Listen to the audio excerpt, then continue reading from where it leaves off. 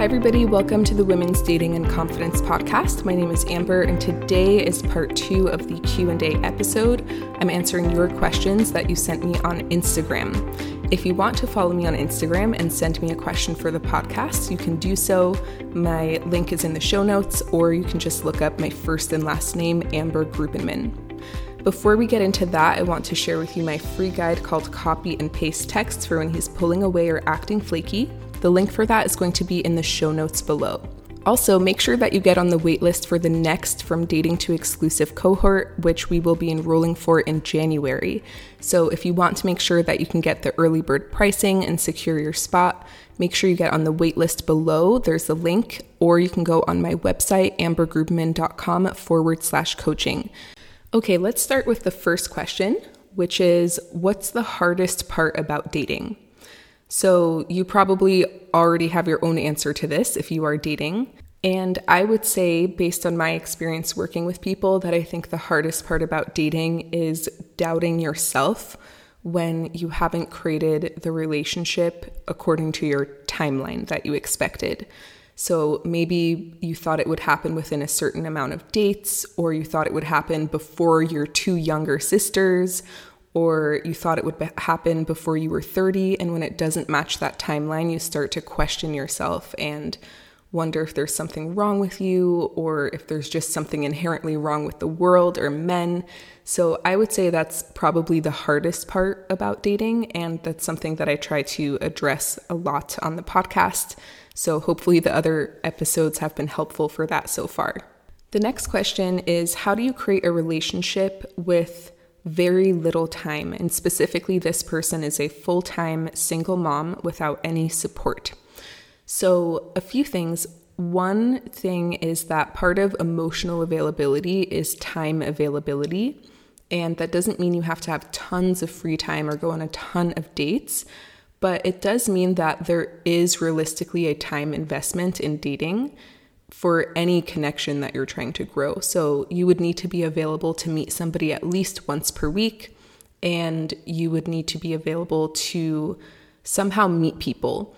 Probably if you don't have a lot of time, the best way to do that would be through online dating, also using some of the time-saving tips that we've discussed on this podcast before. And the other thing too is that when you're talking about creating a relationship, part of that is specifically meeting people, going on dates with people, and creating time for people. But sometimes it starts even before that with how you set up your life to be prepared to meet somebody. So sometimes there really is a season for your life where you don't actually want to be investing all of this time in meeting people because your life isn't quite set up to support you being in a relationship yet. So anything that you do to support yourself being ready for a relationship will be you creating a relationship even before you're meeting people. So for example, if you focused on your career for the next 6 months and really dedicated your energy and focus to that so that you could increase your income, so that you could afford childcare maybe 1 to 2 nights per week, so that you can focus on other things like dating or friendships or your health or other pieces of your wellness, you're already building the relationship before you're dating. But it would be important to consider, what do I need to put in place before I start dating to be emotionally and physically ready for a relationship, to be in a healthy place where I can actually dedicate my mental energy and my physical energy to it. But again, that being said, if you can go on 1 date per week, if you have time for that, then you have time for dating. And that's all you need to have time for at this point to start dating. And once you connect with somebody and start to build that relationship, the time piece will actually get easier because they integrate into your life. So for example, they will probably meet your kids, and then you don't have to separate that time. Or they will be able to meet your friends, and then you can have your friend night and your partner coming with you on your friend night at the same time. So it will get easier as you find a person that you want to connect with long term.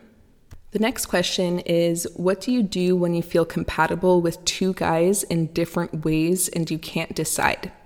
So the first thing that I would do is look at the 5 elements of relationship material for both of them, because sometimes what we mean by we're compatible in different ways is, for example, one guy we have great physical chemistry with, but the friendship connection isn't really there, or he's not really showing up for the connection as much.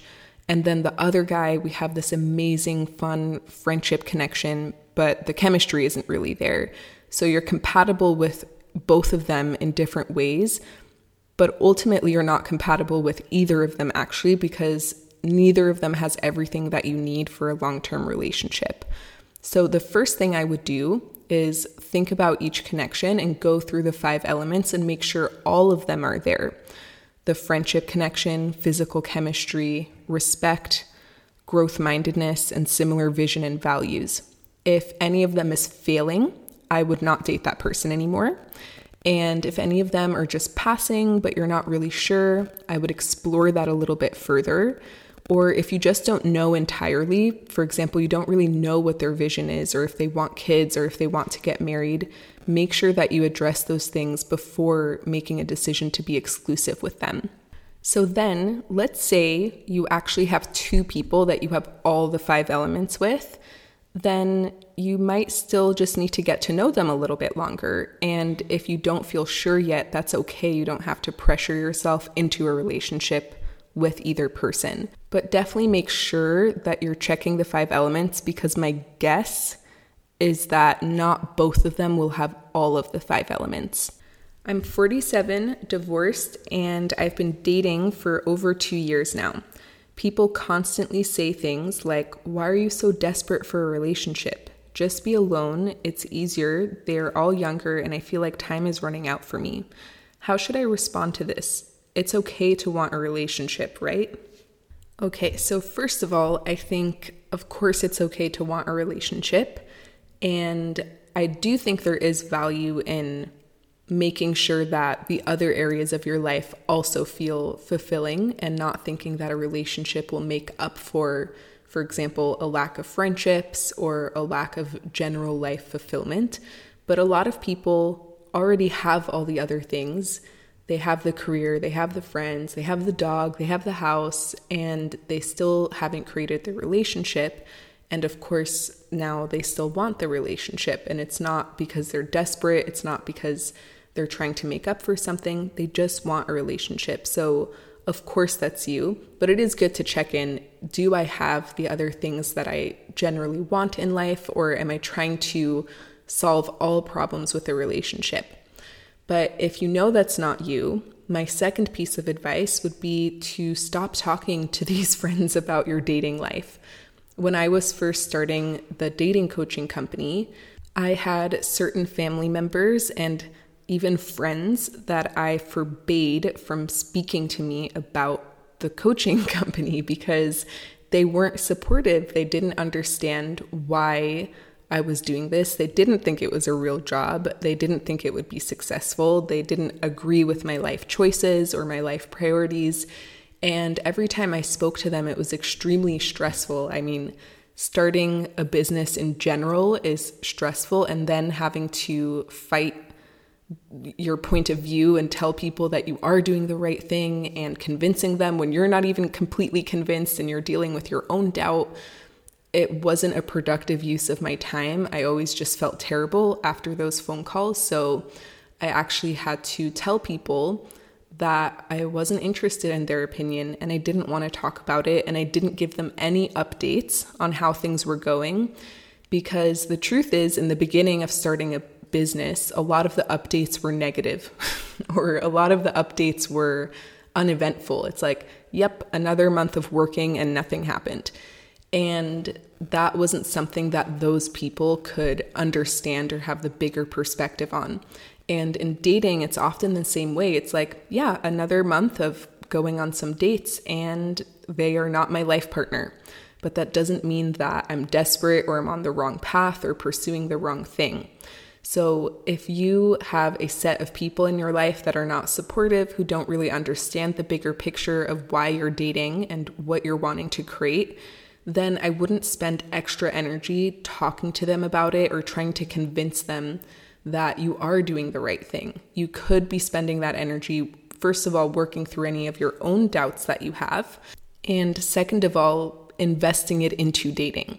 And of course, when you take out that big piece of frustration and defending yourself and this huge difference of opinion and these arguments that you may be having with some friends or family members, then you can actually just enjoy the rest of your relationship with them.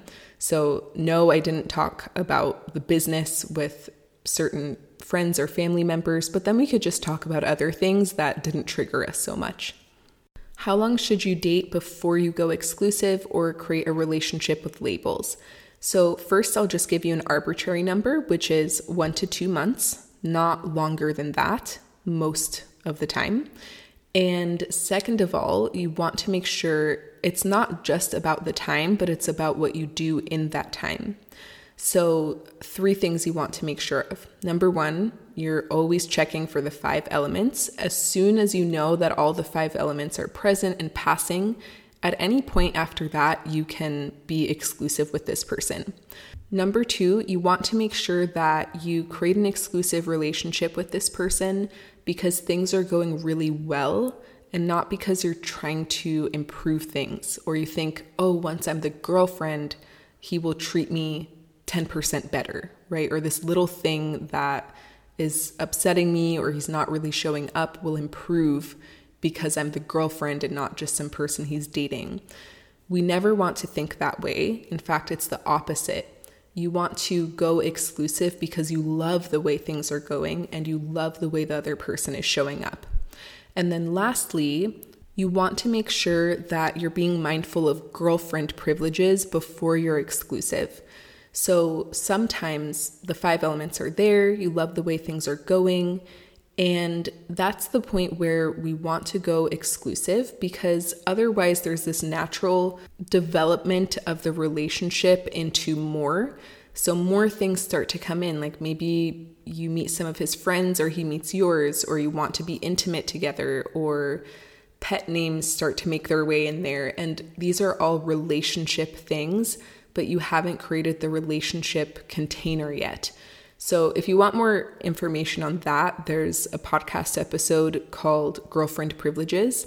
But basically, you want to make sure that you're not extending the dating time before being exclusive too long because it makes it more likely that you'll slip into girlfriend privileges, which then tends to create a situationship or a casual relationship. All right, everybody, thank you so much for listening today. If you have a question as well, I'm going to post a story on Instagram and you can send me the question there. I'll have one of those little Q&A stickers. I'm going to try to go through all of the questions. I still didn't answer all of the questions that I got from the last one, but I know that I'll make my way through them. So if you have a question, feel free to send them to me and I will see you on the next episode.